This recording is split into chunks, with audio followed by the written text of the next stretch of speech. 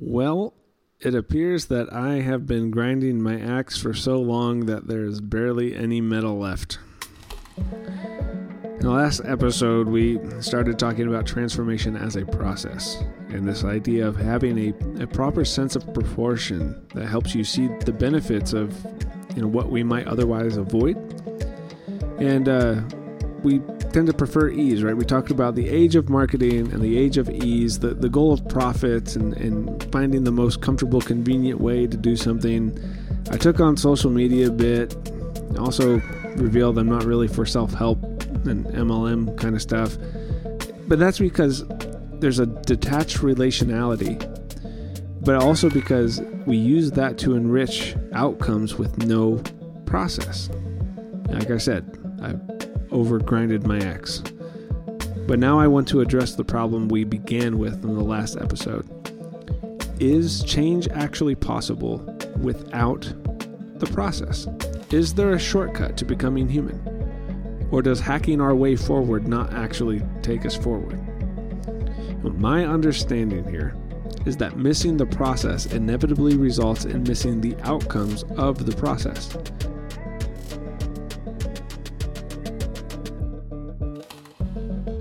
So let's use an illustration of a garden.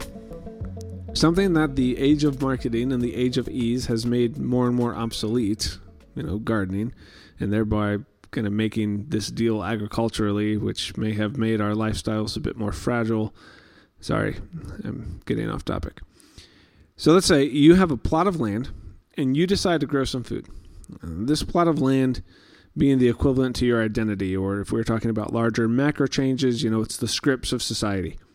And let's say that the plot of land is mostly clay soil. And if you're not aware, that's not good. Okay, it's not really suitable for anything but weeds. Hopefully this metaphor is working so far. So you go to the mega store and you buy some conditioned topsoil in one of those plastic bags. You throw it on top of your clay soil. And you plop in some pre-grown transplants that they had at the gardening section. And this all technically passes the markers of getting what you want, right? And it also helps fill the pockets of those who convince you to buy it from them. But what's going to happen to that garden?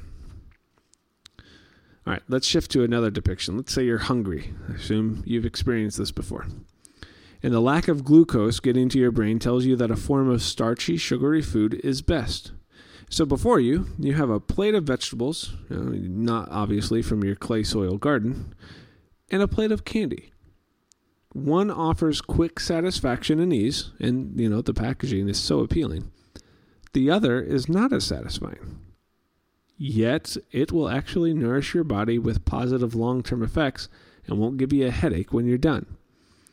Now, if left to your own uncritical devices, which one are we likely to choose? So you got a garden, you got the vegetables versus the candy, one more. The real depiction of what I think is happening when we avoid the process is comparable to using cheat codes in a video game. Cheat codes are a way to manipulate the software and modify how it plays, right? Typically to your own advantage. So you get a new game, you want to learn how to play it, and the cheat codes make you immediately successful. But will you be good at playing the game? Now, there are two problems if you choose to embark on your gaming spree in this way. First, what happens when the cheat codes are no longer functional, right? The software blocks them, or you're playing a multiplayer game where the codes or the mods won't work anymore. So what happens when you lose access to that? Second, and more importantly, if you use cheat codes, are you actually good at the game? Successful? Sure. But have you developed any real skill? See, cheat codes do not create long-term sustained gains because they are not rooted in anything. They don't take you through the process. It's like buying a bodybuilder t-shirt and claiming that you are physically fit. But let's go back to the garden. If you want an actual garden to grow, you have to literally change the nature of the soil. And it will be a long, slow, arduous process. Or else you're going to just keep coming back to the same problems year after year. You're just going to keep dropping dough on endless supply of topsoil and transplants. Cheating your way to desired results it might actually be worse than enduring and building a life that will hold over time. Whatever you skip for those immediate, easy results may not produce the outcome you want. You will have a framework that is less sustainable and an outcome that is less desirable. You might achieve short-term satisfaction, but you might not achieve the outcome because the means to the outcome create the outcome. The means of preparing for and running the marathon brings a totality of effects that are only possible by going through it. There are instrumental side effects that come with the evolution of your life every single day. The easy way gives simple answers and lets everything which contributes to your holistic life continue on as normal, and not much changes. Change is something that requires your whole person, and if actually engaged, will result in the entire fabric of your symbiotic being shifting all at once. So as you ponder any potential change, are you looking for the short game or the long game? Are you looking for the quick, easy, comfortable, convenient, simple, unobtrusive sense of change that purports to give you what you desire without costing you anything but a few more dollars plus tax? Or are you looking to be different in every way than you are right now? The easy way out will always fail. How many stories exist through the ages where some character gets access to a hack or a shortcut and seems to be ahead until the item or idea can't sustain and it fails because it's fragile, while some other character who seemed destined to lose actually ends up in a better situation? And another angle to this is that the short game is like lying. It is an easy impulse. It offers an immediate satisfaction to a potential problem, but then you have to continue the fiction. And you have to hope, as you are pursuing your desired outcome through lying, that other people aren't as well. Slight nod to Immanuel Kant's categorical imperative there. And then you have to keep on maintaining that fiction. You have to continue developing short-term solutions, and I imagine your satisfaction will continue to diminish until you realize that it would have just been better to take the seemingly harder course of action than the impulsively easy one of lying. Then you have to either start back over, right, and rebuild from the damaging consequences that you lied, or you have to keep the story going. Cheat codes are not only risky, they don't actually solve the problem and never actually offer a real solution.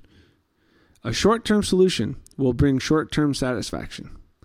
Long-term solutions will not often give short-term satisfaction, but they will create a foundation on which a changed life can stand. You want to change your eating habits? A short-term solution like some pill or trendy diet that allows you to eat everything you want without any of the side effects just covers up the real problems. Not to mention you have to keep buying it. But rewiring your physiology, while difficult and daunting, that will eventually create an actual solution that will trade your cravings for new habits, but it will also take time and repeated action that goes against everything you want again and again and again. Right? You could just go buy topsoil and cheat codes and a fragile semblance of accomplishment will happen. But to change the nature of the soil and actually be different and, save some money in the long run, that's the long game. And if you think about your eating and physical health, like buying pills and shakes versus like getting a health coach to help you with your daily habits.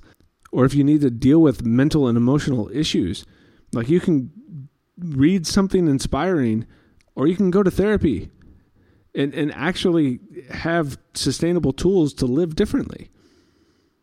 Remember, getting to where you are now, that was a long game. Don't try to use the simple answers of the short game to solve the complex problems of the long game. That myelin sheath has been built up over thousands and thousands of decisions, strengthening its coding to better pass the information that you reiterated up to this point. Skipping the process means reverting to the long game that you've already established.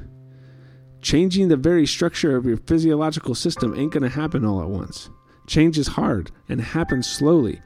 But the soil of our lives will only grow the outcomes we desire if we do the hard, disciplined work of actually changing it. That's the process. Changing the soil from clay to a nutrient-rich ecosystem, it's going to take years. If you're starting that garden, you probably won't even plant anything the first year. You're going to start with a bunch of compost.